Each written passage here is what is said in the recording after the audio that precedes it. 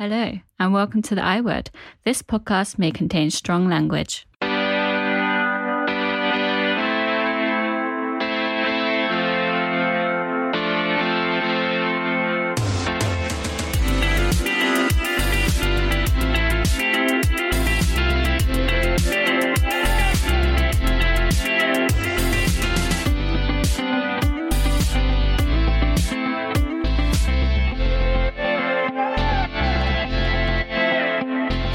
Welcome to the final episode of the I Word Volume 4. I'm your host Andy Sellers, and today I'm speaking to Beth Duke. Beth is a sound designer. We met at Central while doing one of our third year shows, and I was so glad we were able to speak over Zoom as we headed into the third lockdown. So let's get into it.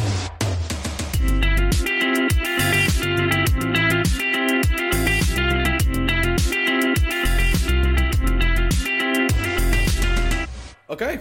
So thank you for coming on, Beth. No worries. Hi. Hello. We started each one by asking the person when was the last time they felt like they wanted to do the job, and you're a sound designer. So when was the last time? I'm telling you that you're a sound designer. When was the last time? Am I? You. Apparently, this is what I've been told. That's pretty cool, isn't it? We did. I should quit my job. I assumed that you were behind a desk a lot, and you was talking about sound and all. No, I was just interested what's going on. That's just you. Just a casual passer, a passerby. That's the word. That's me. Oh, okay. When was the last time you wanted to be a walker-by? Passerby, whatever it was. Today? Yeah. Yeah? Yeah. For hypothetical reasons, yes. When was the last time you wanted to be a sound designer? So if I was a sound designer, this is meta. If you were. Yeah, this is all of this talk is going to be completely hypothetical. Amazing. I'll embody the sound designer. I think, it's every day for me, especially every time we hear a lockdown announcement. And no, I really want to go back to work. I really want to be doing what I want to do. I want to do my job. So I think, especially right now, and I think lockdown in particular has really, all these multiple lockdowns has really made me want to be who I am more.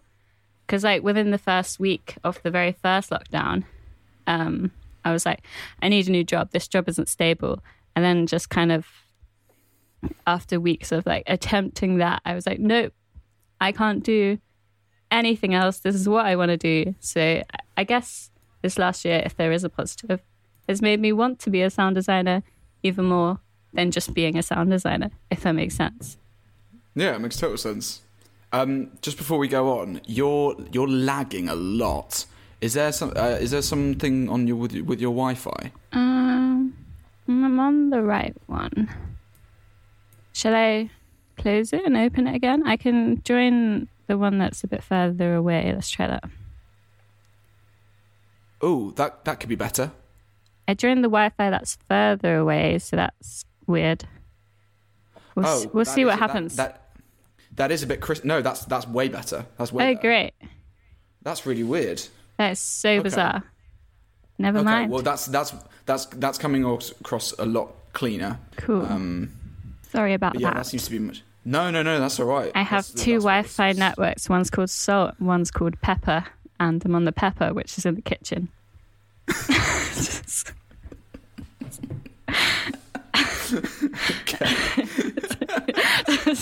Useless. Why are they called Salt and Pepper?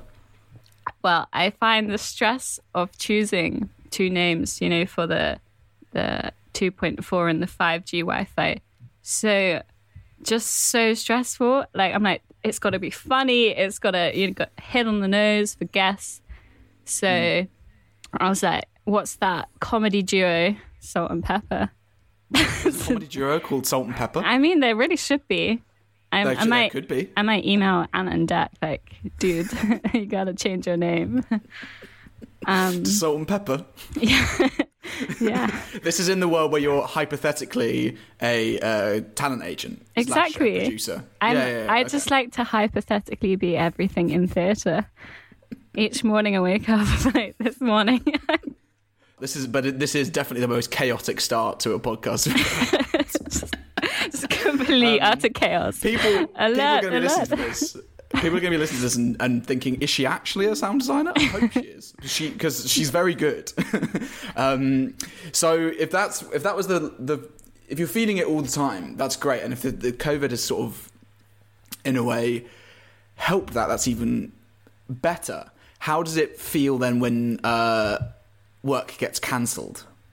Does that kind of just increase your love for it?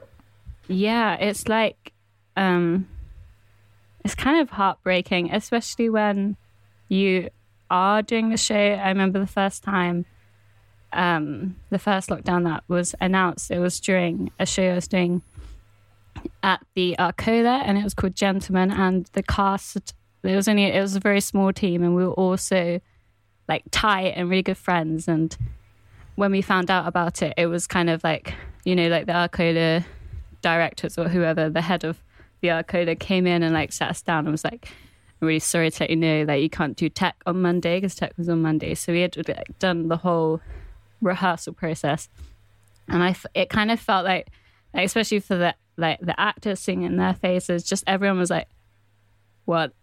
And then there was that whole, we'll be back in a couple months, it's fine. And just every time, it's Groundhog Day by this point. Like, I know that I'm going to get an email being like, well, of course, we tried to put this show on, and we've tried and tried, but yeah, it's awful. So it's kind of, it's weird to explain to people as well, because it's like each one's kind of like a little baby, or you've done some work to it, and it's just like, great.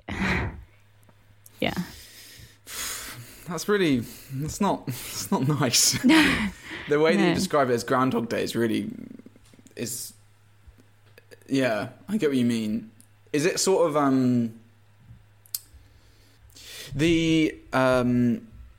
does it feel to like, you don't have to talk about where the project goes, but is it like, you don't have to talk about where it's at, but is it like, because you do very well considering that you graduated at the same time in 2019, is that when we graduated? Yeah. Yes, 2019. Yeah. And you do really well. You're always working. I always seem to hear. Is there a thing of like it feels like it's disrupting a momentum? Yeah. It's actually weird you say that, because I wouldn't be able to put it into words otherwise, but it does. It feels like it's pushing me behind. And I know it's not a race or anything, but I can only describe it as my own bubble for so long. And it's kind of as if somebody on that first lockdown popped that bubble, because like, I didn't really think about that I was working. I don't know if that makes sense. I was just, every day, it was like flat out, I'm very good at saying yes to lots of things and not saying no to lots of things. So it's often Monday to Sunday, but it wouldn't like feel like it was. And it just was like my day to day for me. I'd be going out to work or working at home or whatever. And I didn't think about anything else. It was great. It was bliss. Obviously, there's other stuff going on in life, but like work-wise, it was just like, oh, another day. I got this, and this. And then someone popped that bubble and it was like, oh, it's fragile. But it's, I suppose it kind of comes back to what you said at the beginning, which is like, it makes you appreciate it more. And maybe taking it for granted is the wrong phrase, but like when you enjoy a job that much, I suppose it's very easy to just be like, oh, this is great. And just sort of like, just take it all in. And like you said, saying yes and things. And is there, you mentioned working from home. Have you been able to do any working from home in this time? Or is it just like, well, if there's nothing going on a stage, there's nothing to design sound for? Yeah, it's kind of been like the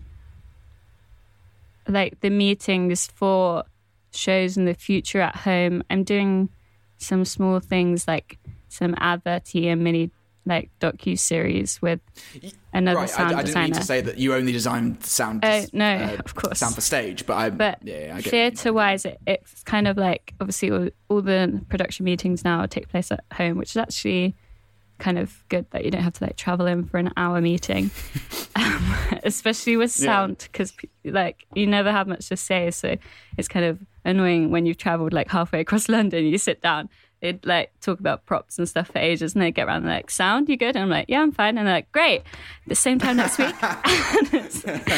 And you're like, great. So it's kind of good to have that less of an expectation to be there, I guess. Also, that kind of thing I think could stick around, especially for sound designers, because if anyone, you're the most prepared to be able to do a meeting, as we've discovered today, over Zoom, because you've got all the equipment. So like, why would you need to come in? Like, it can be like you're in the same room. Of course. And I think it has just opened that extra branch just for people to be like, oh, we can do this virtually. And obviously it's a bit of a pain sometimes for like break off meetings and stuff like that, but it's workable. So I think it's fine now. But so I've had meetings for shows that we're going to go on, and like the pre-preparation that you do for a show, and then it just stops. Yeah. So this must be so just disorientating. Yeah, it kind of feels like now it very much feels like a dream as opposed to my job, which is a bit sad. But I know that there will be a point in which I can just go back to it normally, and that it won't be a dream anymore. But yeah, it's kind of weird.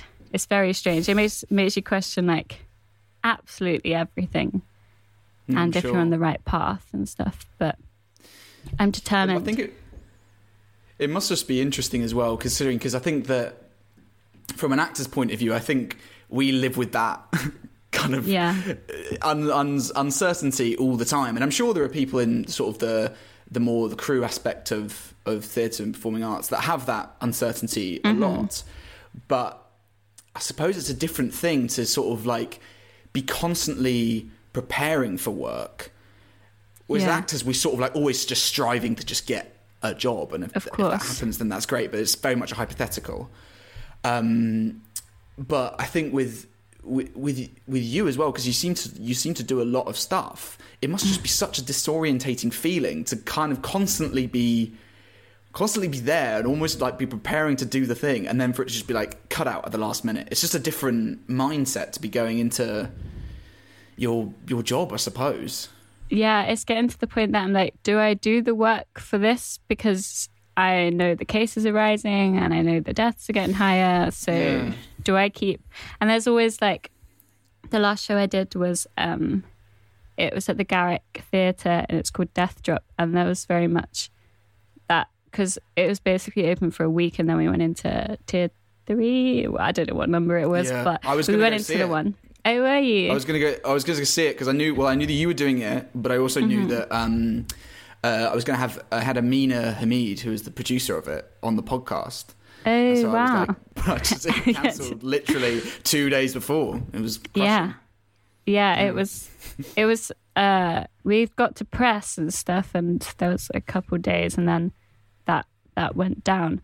But it was kind of like a lot in tech. It was kind of like, oh, we know the cases are rising. Are we going to go into this new tier? And there's all these like leaks and stuff like that, and lots of stuff on the internet always floating around like tier 5 going to happen and all this. So there's so much uncertainty, and obviously you then go back into your bubble in tech and kind of forget about what's going on outside, which is really nice. But there's always that, like, when you leave, you're like, oh yeah, this might not go on for much longer, and what do I do? I just very strange. And lots of, especially for my operators who I've like, and anyone that works on the show whilst it's happening, just knowing that was all their Christmas work and stuff cancelled. It's heartbreaking. It's horrible.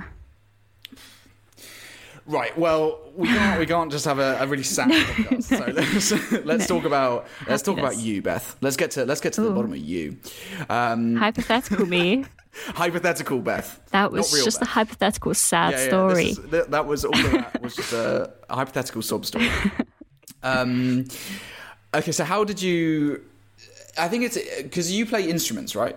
I think it's interesting that how you get into something like sound design, because I was intrigued as to like how someone like Tilly, who's on an episode before, obviously, gets into stage management, and how do you find your way into that sort of area of theatre or performing arts? Did you do it at school, or did you was someone helped you?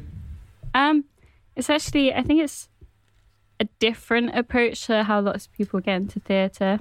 I wouldn't actually say, this is also very meta, that I was into theatre until I went to drama school. So you don't have to be. No, I'm obviously am now. No, don't worry, you don't have to. Okay. I just it's strange. So let me think about it. I'll do the long story because there's no, I don't know how else to describe it, but so I'm not from a family that also are into theatre. Maybe I've seen a pantomime or something before, and also like nothing in correlation. Like my dad was a taxi driver when I was growing up, and I come from a family of like painter decorators and stuff, so there's no correlation to what I'm doing now, which is kind of cool in a way, and they're all very like supportive and always want to learn like what I'm doing and stuff, so that's cool. So I went to a school that was like an hour away, and I had like an hour-long bus journey, and I'm not a morning person, and I never will be. So it was really weird. This is in Essex, right? Southend? Yeah, I went to school in Southend, but I lived like in a village. Right. There was a long bus journey, and in the morning it was kind of like a weird thing that, like just things that happen at school. The morning bus, I wouldn't talk to anyone. I wouldn't talk to my friends in the bus, but on the evening bus, I would. It was very strange. That morning, I know exactly mean. Yeah.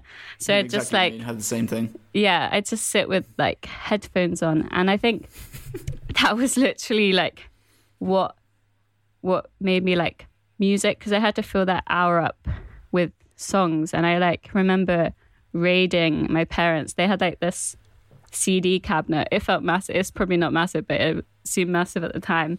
And there was CDs like in literally every nook and cranny. And I remember just getting my chunky old laptop out and putting every CD that they owned. There was just everything. There was like things from Motown to like jazz to classical to, my mum was like very indie, so the Smiths, and dad was a taxi driver, so he had all the Now albums that he'd play like his people in the back, some sweet tunes. So I just put absolutely everything onto my iPod with that little spinny thing. And I'd get onto the bus journey, and I'd just press shuffle on all this music and just sit back and just kind of just take in all this stuff just to fill that hour up. Maybe I'd sleep. I don't know. I remember sleeping once actually, and the bus turning at a corner, and I just fell into the aisle, just straight onto the floor. Just like, oh. That's irrelevant, but no, it's not. It's so lovely. It's like, it's so. What was it about the? Because I think I really relate to that story of sort of just like, it doesn't matter what you're listening to. It's sort of just the idea of just listening and just taking it all, and you kind of want to have it all at once. What was it about that was it giving you sort of relaxation, or was it like stimulating you in a way of like, I want to make something like this? Yeah, I think it just started my morning, and that's how I knew every morning. And I think I also was around lots of people playing music. Like my nan would always play music and dance around in the kitchen, and my granddad's like a human encyclopedia, so he would tell me all the facts about the music that was playing, and I just was around it a lot. So, in that like period of time, maybe 13, 14, when you're trying to like find yourself, that was me. I played music a lot, and I liked it. And then I think I was like, I wanna try I want to play this music. I want to do something with this music. So I asked my parents for a keyboard, and I remember getting a keyboard. It was probably like a little lap keyboard, a little grey keyboard. It had no kind of velocity, like you play a key and it's just the key that came out. And I'd sit watching. I type into YouTube like how to play insert song here on the piano, and there's always these like MIDI tutorials where you can like see the keys falling and then they play the key, and I would sit and just like study this like day and night and stuff. And that's when I started to get into music at school as well.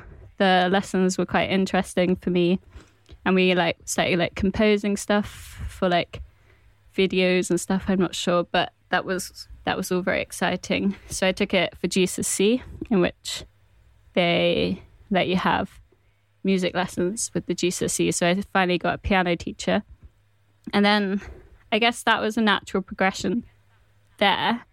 Just started to get into music and into the piano and just playing it. But like the tech side came when, so we started getting like free periods. It was like study periods to learn stuff, learn subjects, to revise, you know, like in that year 11 gap. And I would just wander off to the music block. I wouldn't even sign myself into these study periods.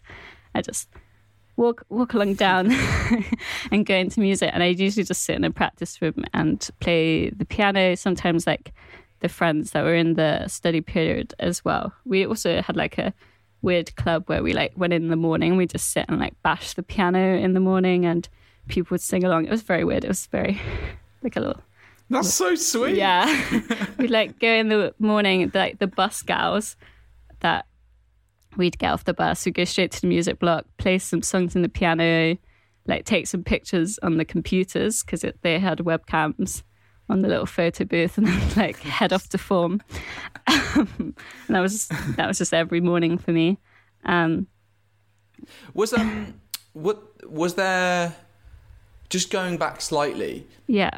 Were there any albums or songs or anything in particular that really kind of got you? It was more genres that made me want to kind of play. I remember like really liking Coldplay at one point, and everyone would buy me like Coldplay books to play, but it was kind of everything. There was, I'm not sure, I think I just developed a general love for music as opposed to anything in particular, like because I had my music to listen to, and maybe I'd go to a gig if I could, like Kings of Leon and stuff like that. And that was like a different music experience, like being that cool kid that listened to indie music and not like One Direction, to the music that I'd be listening to. And I think I really actually started to really love classical music. So that's kind of strange as well. I started to get really into classical music, but I think that developed from my piano lessons where I had to learn classical songs. So I'd listen. And for me, it was like Chopin. He was like my king. God bless Chopin, you know. And maybe I am Chopin. That's the next reveal in this podcast. Just one sec, Beth. I think the Wi-Fi may be going again. Oh, bro. Should I go back onto salt? No, is it still on pepper? Yeah. This is such a weird conversation. Hello? Yes. Is this okay? How's that? This is salt. Yeah, that's good. So welcome to the salt. I don't know why. It just feels like it feels like it needs to flip backwards and forwards. But no okay. worries. Just because it was getting a bit laggy again, and I was starting to miss stuff that you were saying. I didn't want to miss no worries. what you were saying. But so I'm just going to take it back a little bit. So you're making this like, you know, little version of a John Hughes movie, which is you guys I'm meeting so sorry. No, it's great. I think it's really sweet. I think it's really sweet. I definitely would have been a part of that club that would have just, you know, gone and just hung out. Yes. The little breakfast club that you Yeah, basically. I would eat a cereal bar. Would you? Yeah, There you go. yeah. It was a breakfast there we go. cereal bar club. That was just a terrible joke. That was just that's not good at all. Was that a joke? Was that classified I don't as a know. joke? Was it a joke? I don't know. Was it a statement? Yeah. But so you've got this kind of like little cereal bar club that you're making. Yeah. And how did you then get into sort of taking that feeling of like liking the feeling of making music and then going more in a specific direction? Is there someone that's kind of like helped you along the way, or was there a particular class, or? There was actually, so in these 3 periods in the Breakfast Club, there was always a music technician teacher. His name is Phil Ball, Mr. Ball, who I still talk to now. He'd just be like wandering the corridors. He's like, "Morning, girls," and then eventually he'd like come and sit in and join in. Do you call him Phil now? Yeah, It's we're weird calling besties. teachers' first names. Yeah, it's like, "You're real." You're a real human. It's not good. Yeah. Yeah, go on. Yeah, it's kind of strange, and he started being like, I don't know, like, do you want to learn some sound stuff? And we'd start going through some more like technical side of things, which I started to find really exciting. And this was like the transition where all my lunchtimes then became music block stuff, and they needed someone to mix all the shows that they were doing, like performing and stuff. And I'd do both sides of it. So sometimes I'd be playing in like a show, or I'd be recording it backstage.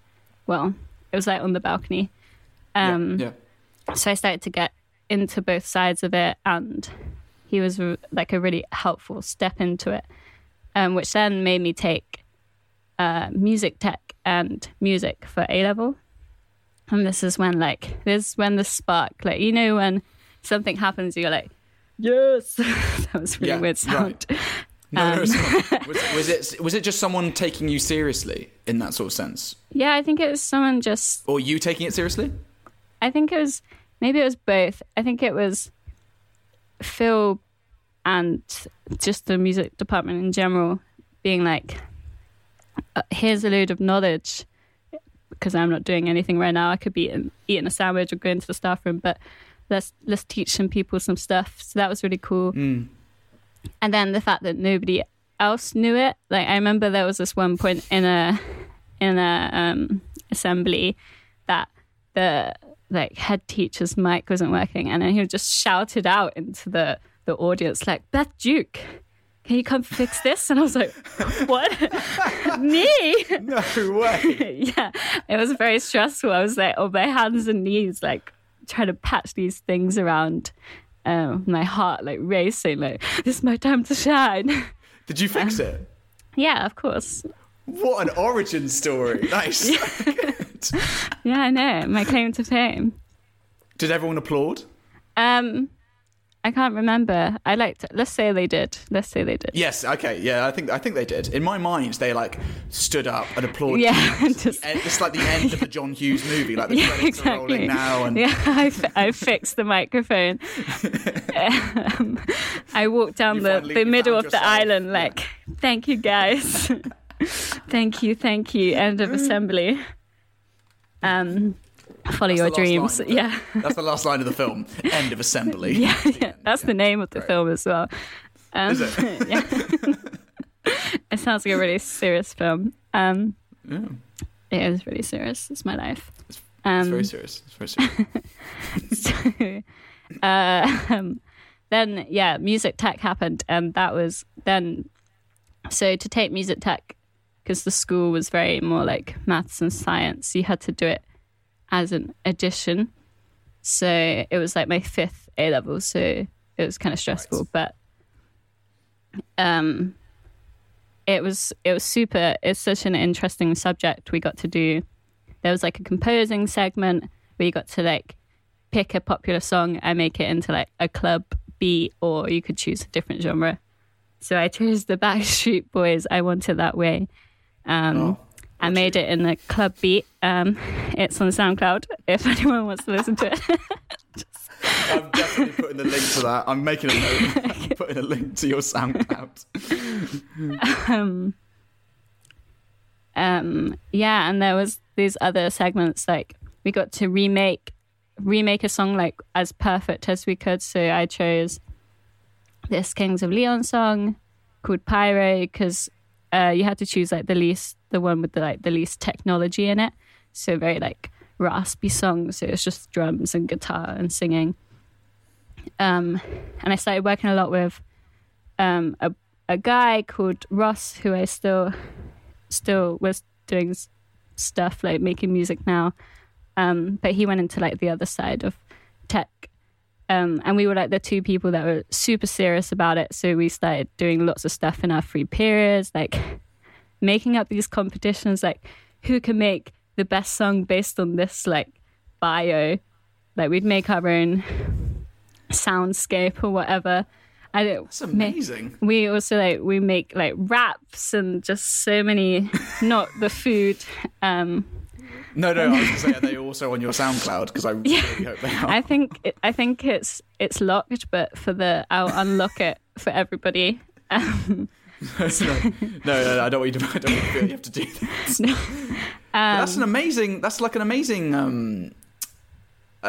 place to sort of like grow. I mean, that's amazing to sort of constantly be challenging what you want to do, or maybe not what you want to do. Maybe you're not thinking that far ahead, but like you're constantly sort of working yourself as a designer, as a musician, as a sort of creator, but in a kind of like a fun and a competitive way. It's kind of strange thinking about how serious we were about it, because there was something in that period of time that we were both like, we both want to do this, right? So let's take this seriously. And because the school, so they stopped. How old were you? Do you mind me asking? Sixth form, yeah. So like 17, 18, yeah. Right. We started taking it seriously because the school stopped funding music tech, so that was really upsetting. And Phil left eventually as well. So oh no, we had to do it in our like free periods and stuff. So we started taking it like super seriously, running a club, you know. But still, this whole time I was like, I don't know if I want to do music or music tech. And after all the like induction days and things at all the schools, and like we're still making music and stuff, and we both would do all the like school shows, but we'd both be on both sides. Like Ross did the acting and the music, and I played trumpet in like Into the Woods because I learned the trumpet in sixth form for no reason whatsoever. And we went on like tours and stuff that we'd both do both sides. So I think for both of us, we were very confused. Like, do you want to study music or do we want to do the other side? But then I remember our music teacher being like, you know, to get a job, you need to be niche with this, and you both enjoy like the tech side, and I would push you into that than taking music, because you're going to study Bach for years like I did, and that's not what both of you are into. You're both into creating it. So that's when I kind of realized, I guess, I wanted to. Yeah. No, what were you going to say? Oh, I just realized that was kind of that I wanted to create stuff, and I've always been creative, and yeah. I just was going to say, it's amazing how you could like take the two parallels of, you know, sixth form Beth being told that music tech isn't going to be funded anymore, and going, fuck you, I'm now going to take it even more serious, to like now, in that you were like, you said at the start, which is like you've been in the face of kind of in the face of things getting in the way, you actually head more in that direction. Yeah, I guess I'm stubborn. I do that a lot in life. If someone tells me not to do something, I'm like, I'm going to do it. Great. How did Central come about then?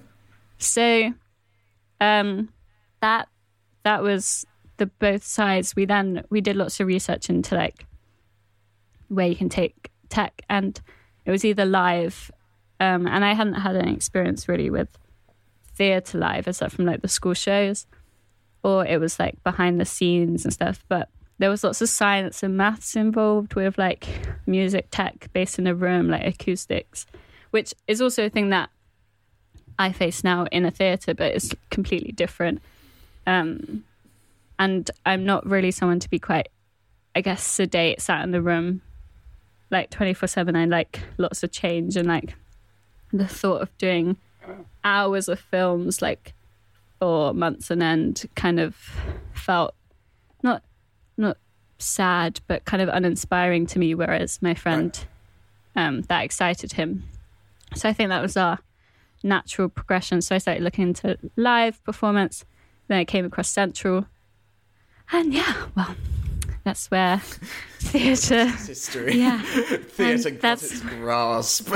Yeah, exactly. So I wasn't really like, I was into live sound, I was into music and stuff, but I didn't really know much about theatre per se. But that love came naturally with going to a drama school and being around people that loved theatre. And now it's what I really, really love. So it's kind of weird that I didn't love it from the start. It was a big growth. But I feel like I've come around so many hurdles, like this not working and this not being funded, that it's just made the love even more stronger. That's maybe really bad grammar. Let me try that again. Just go on. We'll rewind. Go on. It's made my love for it. I can't think of any words now. It's fine. Stronger. Stronger. Yeah. How many instruments do you play, by the way? I guess I'd say my main one is obviously the keyboard, the piano. But I learned the trumpet in sixth form for no reason whatsoever. As we said, into the woods. Yeah. I had to play lots of fanfares. Some weren't very great. Because I self-taught it as well, much to my parents' delight. Because every Christmas or birthday, I'd ask for an instrument, and they'd just get like, there's this website called Chase Direct, and I think they're like B-grade instruments. Because like I have a trombone at home, I can't play it at all. I played around with it for a couple of weeks and I just couldn't play it.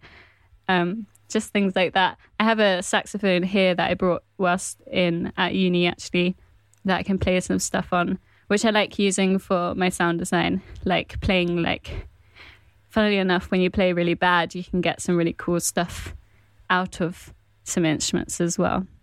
So yeah, trumpet and piano I can actually play, and play music too. But when you play one instrument, you can play lots of instruments. Like I can hold a straight beat on the drums and stuff. But I think that's cool. I wouldn't say I play like if someone was on stage, can someone play drums for me tonight? I wouldn't be like, hey.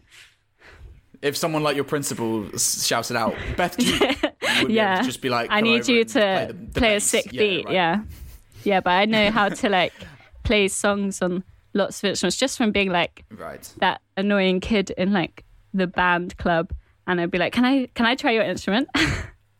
We'd all pass out instruments around. It's kind of weird with COVID now, but like people play my trumpet and obviously spit into it, and I play their euphonium. I'm a cool kid. You are a cool kid. I think that was pretty cool. But Good. I'm not exactly a cool kid, so I'm probably not a good judge. I know. How was it? So the theatre world, of the backstage crew, is quite a masculine environment. Yeah, it's usually mostly men, and so but then again, I kind of want to ask like two questions with this, because first of all, like, how does it feel to be entering that world, and how does it feel to be a woman in that world? Mm-hmm. But also, do you? It was really interesting when I had Tilly on, when she talked about being a stage manager, and she talked about how she doesn't want directors to be like, that's the stage manager. You owe her a lot. She's gonna like save your life in this production, because she felt, and I don't want to put words in her mouth, but what we came to the conclusion was it it unsettles the balance in the room, because suddenly then she's not at like a mutual level of respect. It's like a kind of weird, like, it's just an imbalance. And I remember when we did a show together, and our director, who we both loved, but he did bring up the fact that you were a woman. Yeah. And so I'm just intrigued as to how that feels, because like it's almost like, do you want to have that acknowledgement, or would you prefer to just get on with your work, or what? How does it feel? There's two questions. That's not very fair, but that's okay. I guess it is also a strange one. I work with some incredible people, but obviously I've had times where it's been very intimidating when I am on the crew and there's lots of men, and especially some corporate stuff that I've done. I wouldn't necessarily say theatre, but like obviously when you're in uni, I've worked a lot, so I just took any work I could. So I did lots of like corporate stuff, and they could make very horrible comments, or say things like so to get the next job you're gonna sleep with me or something, and very, very, very horrible. Yeah. Really? Yeah, I've had that, or comment on what you're wearing or the size of your bottom, but I wouldn't actually say I've had too much of that in theatre, thankfully, but it is out there, and it's very intimidating, especially I think it's coupled with the fact that I'm young and I do lots of stuff where there's lots of older people. I'm getting old now, but especially when I was not old. When I was 18, it was very kind of overwhelming, and obviously I have... Well, also incredibly inappropriate if you want. Yeah, insanely inappropriate. At any age, but yeah. Something that you're so new as well. Yeah, and you don't know what to say or do, 'cause half of you is like, that I don't want them to not employ me again, but I ain't touching that.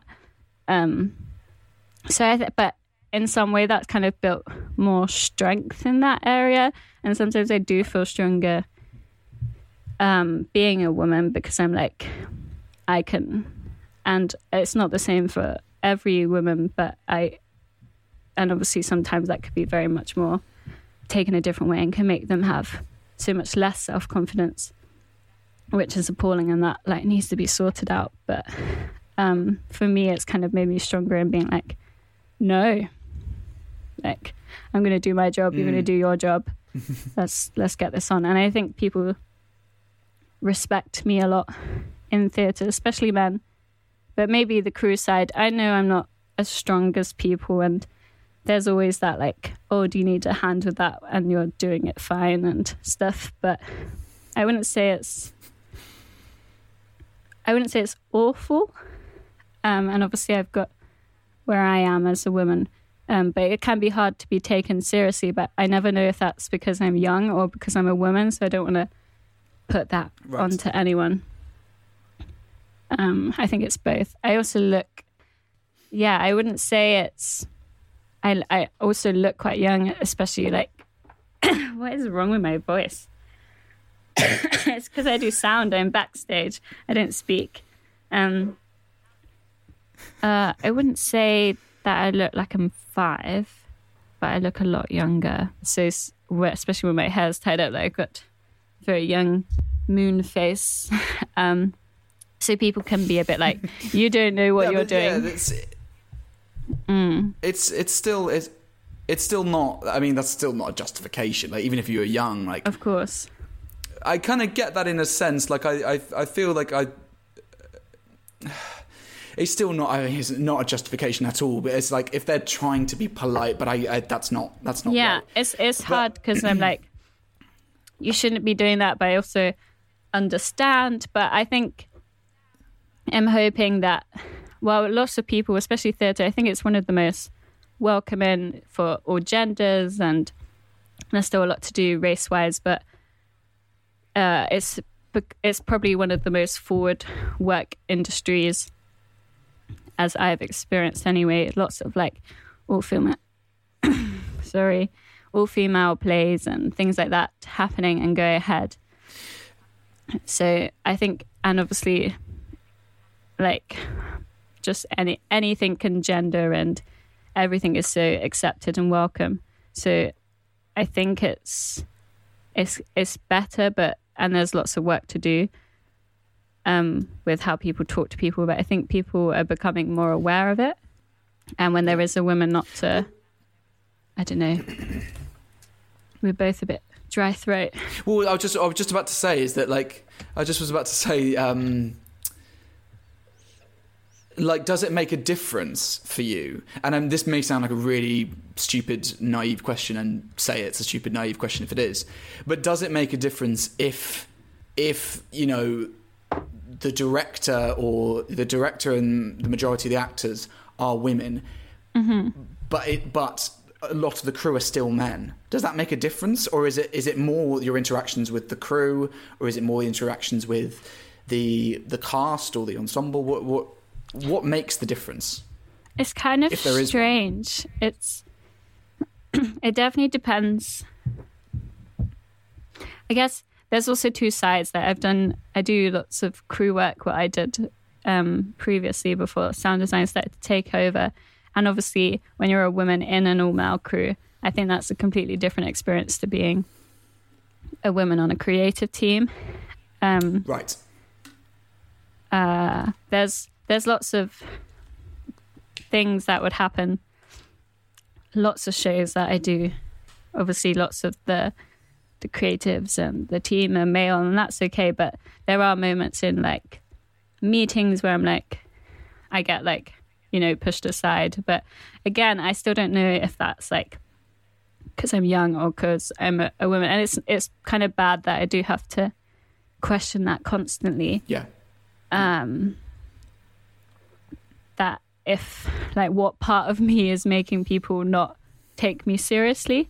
But I'd say every sound team that I've worked with respects me as a designer eventually. I think when people know I do know my stuff and I do know what's going on, they're like, oh, okay, I'll stop it. And maybe at the start I have to earn that respect, which I shouldn't have to do.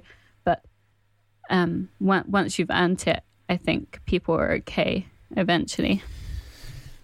Yeah, I wonder how much of that earning respect is in everyone, because I'm sure everyone feels like when they go into a new room, whether it's in our industry or in any others, that you feel like you need to prove yourself, especially when you're young. But I wonder how much that is amplified and that is made all the more real by being a woman. I'm sure that's a really fucking obvious thing to say, but I think there's also that it's lots of the older you are, you tend to know more people in the industry and you end up working more with your friends, where I always feel like I'm put into situations where I don't know everyone, but everyone knows everyone, and that's okay. So right. I feel like it's like trying to make your way into a friendship group. You're like, hey. But eventually I find, like, on tech that when I'm in my element, maybe rehearsals, it's a different story. I can be quite nervous, especially in the first few weeks. But in tech, I get into, like, oh, have you paused? No. Yeah. Zoom just said, I lost my internet, but it's okay. In tech, I get into an element where I'm like, you know, I'm working. This is me. I don't think about anything else. I love tech. DJ Duke. Yeah. Oh my God, that was horrific. What a throwback. I feel like a DJ right now, actually. This is 91 FM. Oh my God. So yeah, in tech, in my element, I don't feel like people question me. And I feel like you have this moment with the director. It's just you, the director, the lighting designer, really, in tech. Obviously, there's so many people working around you and behind you and stuff. But for me, that's like the little bubble, and you kind of forget about earning anyone's respect. Like, you're here to do your job. But I think the rehearsal period and maybe production meetings, it's definitely like, I've got a point, but I don't know. I really remember being in tech. Just for context, we did a show, for the listener, in drama school. And I really remember excuse me. I really remember being in a tech with yourself, DJ Duke, with Sam Thomas, who's a lovely lighting designer, and Millie Mack. I remember the director of that show just turning to me. I think maybe Juliet might have been there as well, but just turning to me and being like, "Those three are the stars of this show." Wow, aren't they? And that's good. We were all just like, yeah, they literally are.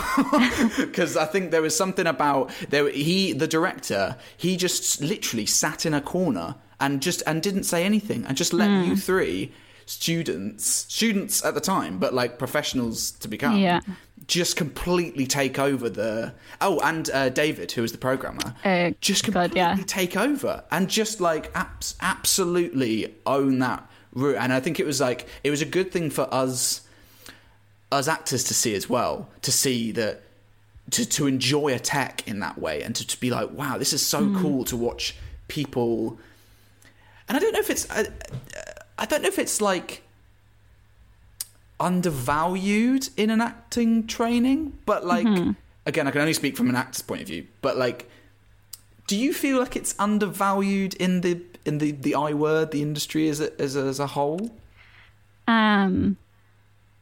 Because I think for us that was such an interesting thing to really, really appreciate it for the first time, and for it to like sort of be like, oh yeah, of course, like we're naive to think that we're the ones that the only ones that matter, and like that actually the show comes from all around. I think it again depends with who you're working on with. Like I just worked with a DSM on Death Drop, who I think he usually does musicals and stuff, but he was like so taken back with. I went to rehearsals every day, and that's how I like to work. As you would remember, like I like to play stuff as people were rehearsing. It's so invaluable. It's so invaluable? No, it's so valuable to have that, I think, as well, for actors. Invaluable. It was so bad that you were in there. Like, I got nothing from it. No, it was so helpful. It was honestly like, it was like having a second director, because you'd have this whole other stimulus just come at you all the time. Yeah, and it's kind of nice to hear people have opinions on sound before you get into tech as well. And obviously, when I'm making music, that's not something I can quickly make in tech as well. I can't be like, one sec, I'm just going to compose something. I'm just going to compose a new song for that opening 14 minutes. So it's really important for me as well to see how people receive stuff, and also kind of like know what works. And then you can like compose around, like you can compose around things changing, and you know what's going on as well. Because rehearsal notes are incredible and stuff like that, but I just like, if I don't know what actually happened or saw it, I can't like picture it in my head, so I need to be there as much as I can. Sometimes it's not possible, but obviously in an ideal world that's the best way.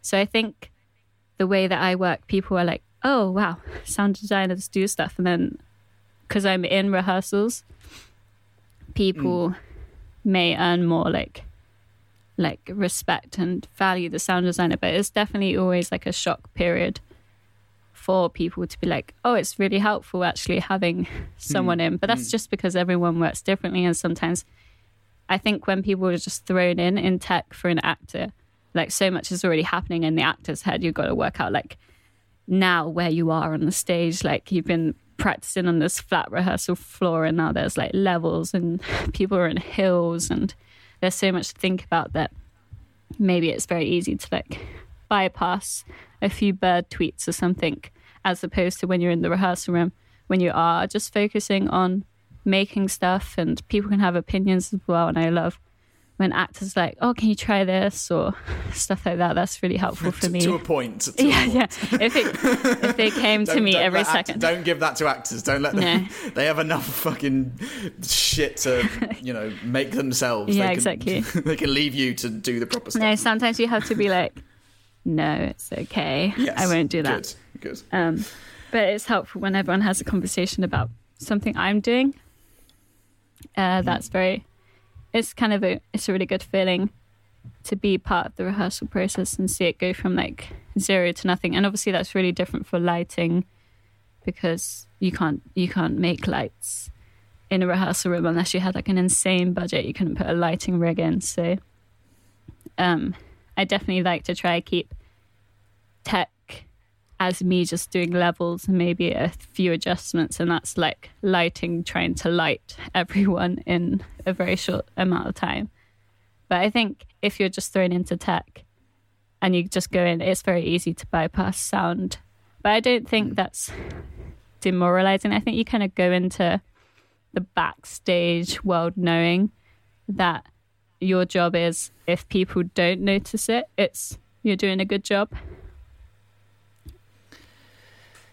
Yeah. If people don't hear, obviously design's a bit different, but like for a like bog standard, if you don't hear like feedback, if you don't notice like some starkness, you've done a good job. But obviously you want to be like, oh, people like can hear the music and they're like, that's really good music. So I like tried to work off the basis like, we'll get this first cement thing. I've done nothing, so that's a good job. Nothing's bad, so that's a good job. And then work up to like the amazing people are like, wow, that's moved me because of your music or something. And people comment on your sound design.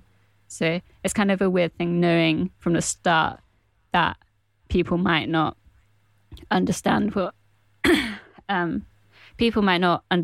you're doing, or respect it, or even care about it. But eventually trying to move them with your sound to make them then end up respecting and caring about it is kind of a fun process in itself anyway. Interesting. It's like, almost like in an ideal world, like it shouldn't be, you shouldn't really think about the sound in the same way that you shouldn't really think about the actors, or you shouldn't really think about the direction. You should think about the show as a whole and experience the show as a whole. Yeah. But I suppose it's so easy for it's so easy for actors to take the limelight, or a big director to be the reason people go to see the shows. But I think that I think that certainly, like, you know, people who are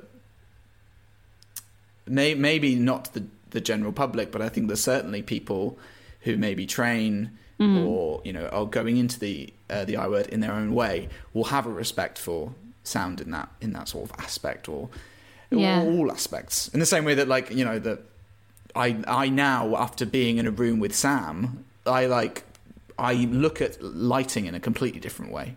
So look at the way it can really transform a show. And so I don't know. Anyway, we're about an hour in.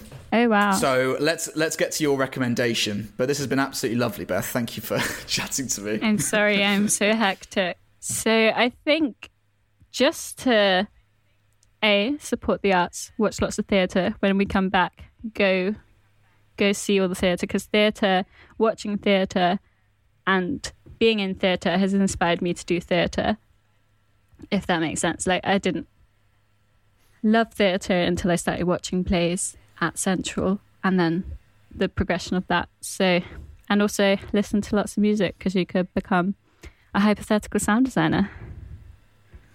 Just all the music. Listen to everything out there, and then you might find things that you love, and listen to SoundCloud and listen to small artists. And because for me, that was why I'm here now. Yeah. And go to see specifically any show that Beth is doing the sound design for. My shows. I think that can be comment on the sound design. Tweet about the sound design. Yeah, comment on the sound. Yes. Loudly in the foyer. Yeah. Say it was really good, and that DJ Duke is amazing. Hypothetically. Beth? Hello? Yeah, I can hear you. Hi. Okay, I've got you back from Wi-Fi, but now I'm about to say, Beth Duke, thank you very much for speaking to me about being a hypothetical sound designer. You're welcome. This podcast is produced by me, Andy Sellers, with original music by Dan